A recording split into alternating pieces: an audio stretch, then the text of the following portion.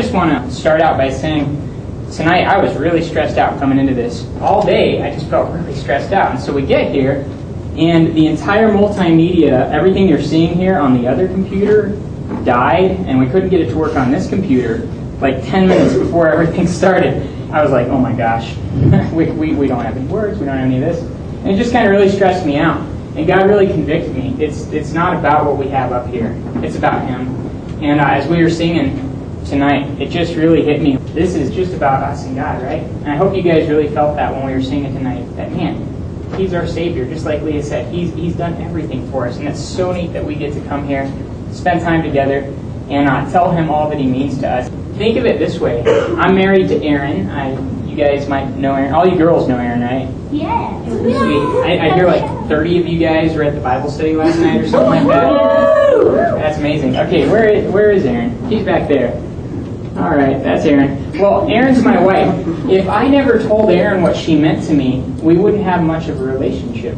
It'd be kind of just stagnant and dull. It's kind of the same way with God. I know it's very rare that I just sit to think, man, have I told God that I really love Him? That He really means a lot to me. And see, it's a relationship. And that's what I love about that time of praise and worship, where I can come to God and say, God, you mean everything to me, and I do love you. It was just a great time, so thank you guys for leading us in that. I just want to share a few verses about Jesus and His invitation to each of us to come. I was thinking about it this week. How often does Jesus say, come? Think about it like this. How many of you guys got a Facebook request from me this week? A lot of you guys. Awesome. I hope, and most of you are my friends now. Nate, you're my friend now.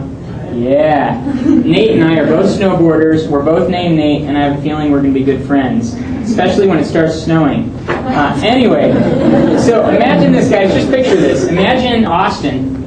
You log on to your Facebook account tonight, and you have a friend request, and you're like, sweet, I wonder who it is. And you check it, and it's God. A friend request from God. Okay? What would you do? Accept it. Okay.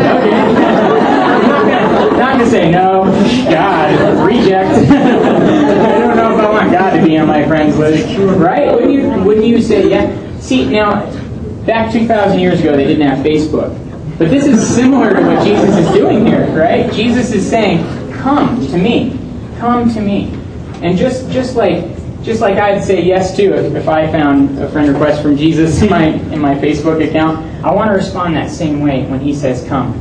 And I've never just sat down and gone through all the different times that He said come to me in the New Testament, but it'll blow your mind. And this isn't even all of them. This might be half of them or something like that. I think it'll be encouraging. Anyway, Jesus said, come to me, all of you who are weary and carry heavy burdens, and I will give you rest. How many of you guys ever feel stressed out? Kind of like I was talking about earlier tonight. Isn't it true your first week at school? How many of you got stressed out last week? How many of you are stressed out this week? Just leaving the hands up. How many of you juniors and seniors are still stressed out about school? Ronnie's still stressed out about school. Okay, how many of you guys have been stressed out about relational issues? About financial issues? I have car issues. You can go down the list. Friend issues, right? Doesn't it go on and on? See, when Jesus said this, He was speaking directly to where we're at. And He said, if you are stressed out, if you're weary, if you ever feel like you have a heavy burden on your back, Jesus says, come to me and I will give you rest. I will give you rest. He said too, I am the bread of life. No one who comes to me will ever be hungry again.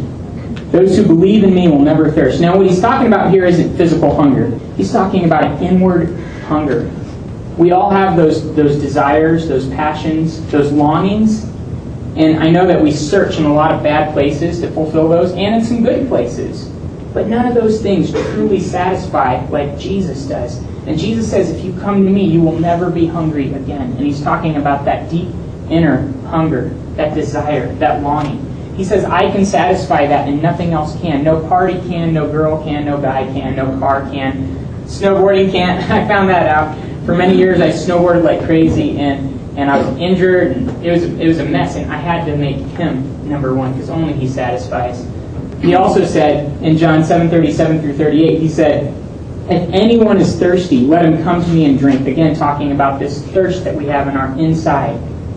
Let him come to me and drink. Whoever believes in me, as the Scripture has said, streams of living water will flow from within him. So whereas maybe before I was thirsty and empty inside, now I'm overflowing with joy, with peace, with hope, all those awesome things that he offers that comes from him. So he says he takes away my burden, and he satisfies my deepest longings, my hungers, my thirsts, and he meets those in a way that nobody else can.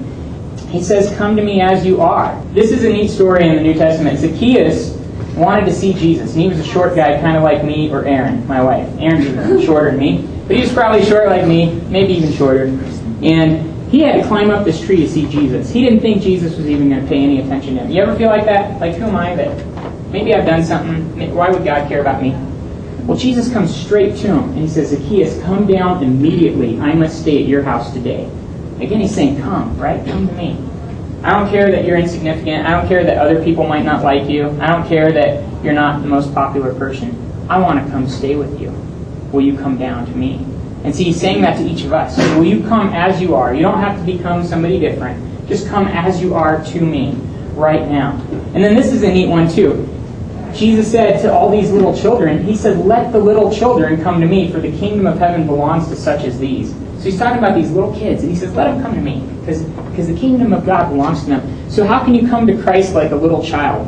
What are some things about little children that they trust, right? They have faith. They're innocent. He's saying, come like that. Just come to me how you are. Come innocently. Come trusting me. I'm your father. Does a little child ever run away from his father? When you were a little kid, when your father came, maybe sometimes. Me and my brother Dave, some of you know Dave, we got spanked every single Sunday after church because we do stuff in church. So we'd run then. But I genuinely love to see my father, and as a little kid I did too. He'd take me fishing, and he'd do all these things with me. Jesus says, run to me like you'd run to your father. Run to me like you would run to your father. Gosh, Melissa, can I share this story? I just saw you smiling, and I thought, I have a cool story to share. Okay. Melissa, her keys got lost at the hiking trip on Saturday, and we prayed together that God would find those keys, and he did. I thought, that's just a neat thing. Like a good father giving us. Yeah, God was like, call Kaylee. And I was like, no, she doesn't have them. Like, call her. I called her and just left a stinky message. It's like, I lost my keys, call me back. I was mad that I had called, but she found them. Isn't that sweet? Wow, God is so good to us. So he says, come just like a little child wanting to see his father. Now, this is also really neat. There are two guys that were kind of investigating Jesus. They're following him around, trying to see, because they've heard stories about him, and they're trying to see what's up. And finally, they come to him and they say, where are you going? And Jesus says, come, and you will see. So Jesus was transparent. He said, investigate me. So maybe you're just thinking about Jesus, but you're not even sure you want to make a commitment to Jesus. Well, he says, check me out. Just come and look at me. Come and see me. Come and investigate me. Come and see what I am all about. He's so transparent. Okay, now this is a neat thing. Come as he draws you. Jesus said, no one can come to me unless the Father who sent me draws him, and I will raise him up at that last day. That's a promise that he will raise you up and give you eternal life. But he says you can't come unless the Father draws you. Now here's an interesting thing. Jesus also says that every single one of us, after he was crucified, would be drawn. Have you ever felt God drawing you? So come to him. Come as you feel him drawing you. I felt that. If you feel him drawing, you can come to him and connect with him. Okay, so the next one, he says, and we read this last week, here I am, I stand at the door and knock. If anyone hears my voice and opens the door, I will come in and eat with him and he with me. So here he's saying again, if you hear me knocking, if you feel me drawing you, come to me, come to me, come to me. Those the Father has given me will come to me, and I will never reject them. Come to him because he will never reject you. Where else do you get that? I know that there's no other friend that I've ever had that will never reject me. Isn't that true? At some point, I'm going to do something and they're not going to be too happy about it. But Jesus says, I won't ever reject you. So come to me. He said, come to me and I will never reject you. Isn't that a cool promise? Come to me and I will never, ever reject you. Now here's kind of a long verse. And it's talking about the people that come to him. He says they're going to be strong and stable. They're going to be on a solid rock. He says, I will show you what he is like who comes to me and hears my words and puts them into practice. He is like a man building a house who dug down deep and laid the foundation on rock. When a flood came, the torrent struck that house, but could not shake it because it was well built. We went to Katrina a few years ago. to New Orleans right after Katrina hit. A bunch of the people in this room were with us. Robbie was there, Ronnie, Terry, a bunch of you guys, Rob. And we saw what a flood can do to a house. And Jesus says, if you come to me and hear my words and obey them, you're going to be like somebody that built a house on a solid rock. And those storms of life come. We're all going to have those storms. We're going to lose loved ones. We're going to get fired. We're going to, financial issues, relationship issues. And he says, when those storms come, you're solid. You can't be moved if you come to me and hear me and obey me. You'll be solid. Isn't that a cool promise? Okay, just a couple more verses here. You guys like these verses? Isn't this neat to see all that Jesus is saying? Come to me, and all that comes out of that. Now, how many of you have ever just felt kind of dead inside? I have, right? Like, I need a little bit of a jump start. Or maybe it's spiritually dead. Or maybe it's physically, or I don't even know. It can be in a lot of different ways, right? Well, here's what Jesus said to a dead man. This is pretty cool. Jesus called in a loud voice, Lazarus, come out. And the dead man came out. Isn't that cool? So Jesus said to even somebody that was dead, come to me. And that person was able to come to him. So I don't care how bad you feel or how empty you feel inside. As we come to him, he gives you life. And this is even what Jesus said to the Pharisees about this. He said, you refuse to come to me that you may have life. Isn't that true? So as we come to him, we have life. And if we refuse to come to him, we miss out on that life that he gives us. Just awesome stuff. Come and befriend him. Here Jesus says again, this is so neat. He says, come and have breakfast to his disciples. I guess you get this idea of Jesus being like some figure in a church, you know. I guess it's hard to think of him like your friend calling you up, saying, hey, let's go down to Applebee's, you know. I mean, he's more than that. He's also our Savior, right? And he's also our Lord, and he's also our King. But he's also our best friend. The Bible says he's a friend that sticks closer than a brother. And he said to his disciples, come and let's have breakfast. Let's eat together. Let's spend time together. Let's become best friends. And then he also said some other stuff. He said, come and follow me. This is what he said to the disciples. And here's the context behind this, guys. This is really interesting. In the first century AD, 2,000 years ago, when Jesus said this, a teacher never called his disciples. Disciples would go to the teacher and say, can I follow you, Rabbi? Or can I follow you, teacher? That's how it was always done. That was the standard. So for a rabbi to come and say, will you follow me? That was amazing. That had never happened before. And here Jesus was coming to his disciples and saying, you come follow me. And they did it immediately. They jumped out of the boats and they said, we're following you. We're following you, because they knew that there was something different about him. That he actually had something nobody else had. That he had life that no one else could give. That he could fulfill them in ways nobody else could. They saw it instantly and they came and followed him. And it didn't stop there. This is so cool. As we come and follow him, we're going to have to trust him. There are going to be things that are hard that we go through, and there are going to be big steps that he's calling us to take. Peter saw Jesus walking on the water, and he said, call me and I'll come out to you. So he had the right attitude. And Jesus said, come. And Peter got down out of the boat and walked on the water and came toward Jesus. So there are going to be times where Jesus is going to say, come. And we're going to have to trust him. And it's not going to look like things are going to work out. We're going to have to step out of the boat, so to say, out of our comfort zones, out of things that are easy. And we're going to have to trust him and say, I'm going to walk on water to you.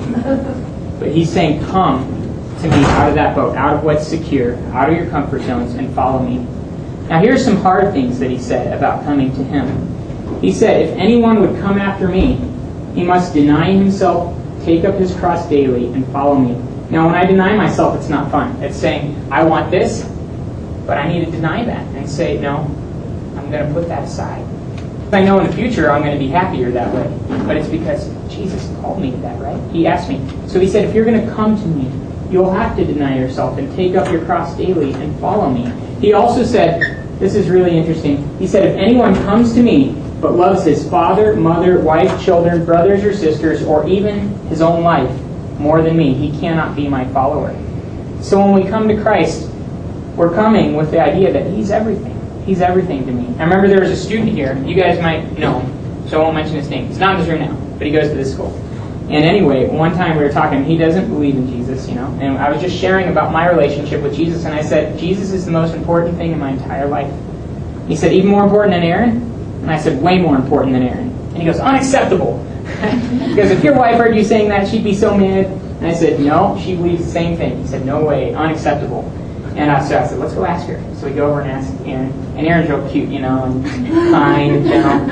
And so he says, Aaron, who do you love more, Nate or Jesus? And he goes, wait, let me rephrase that. If Nate and Jesus were both in front of a bus and you could save one, who would you save? And she goes, that's a hard one. It'd have to be Jesus, though. And he goes, unacceptable. It was really funny.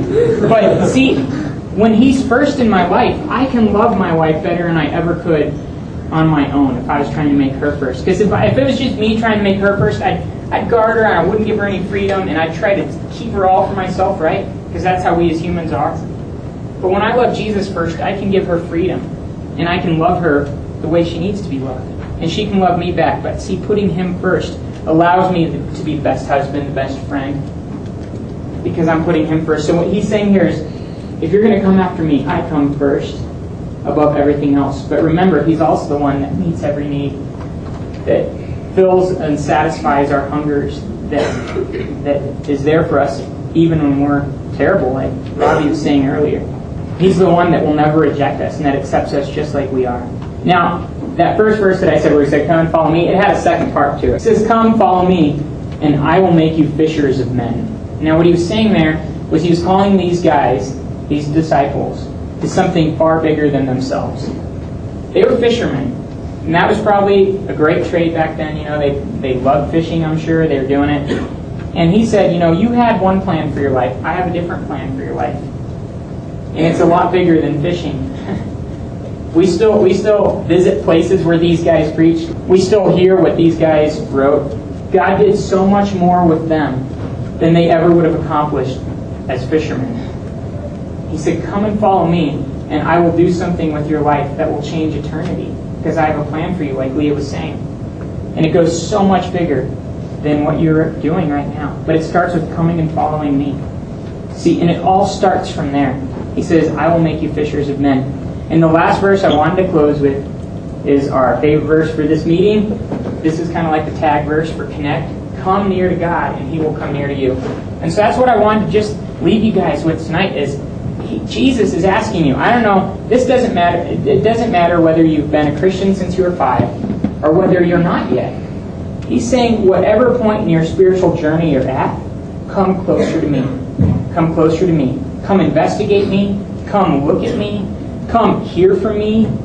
Come listen to me. Come and see me. Come and check me out. And I will satisfy your deepest desires. I'll accept you as you are. I will never reject you. And you'll be with me forever. So I just want to leave you with that. Just come to him today. Because he's everything. He is everything.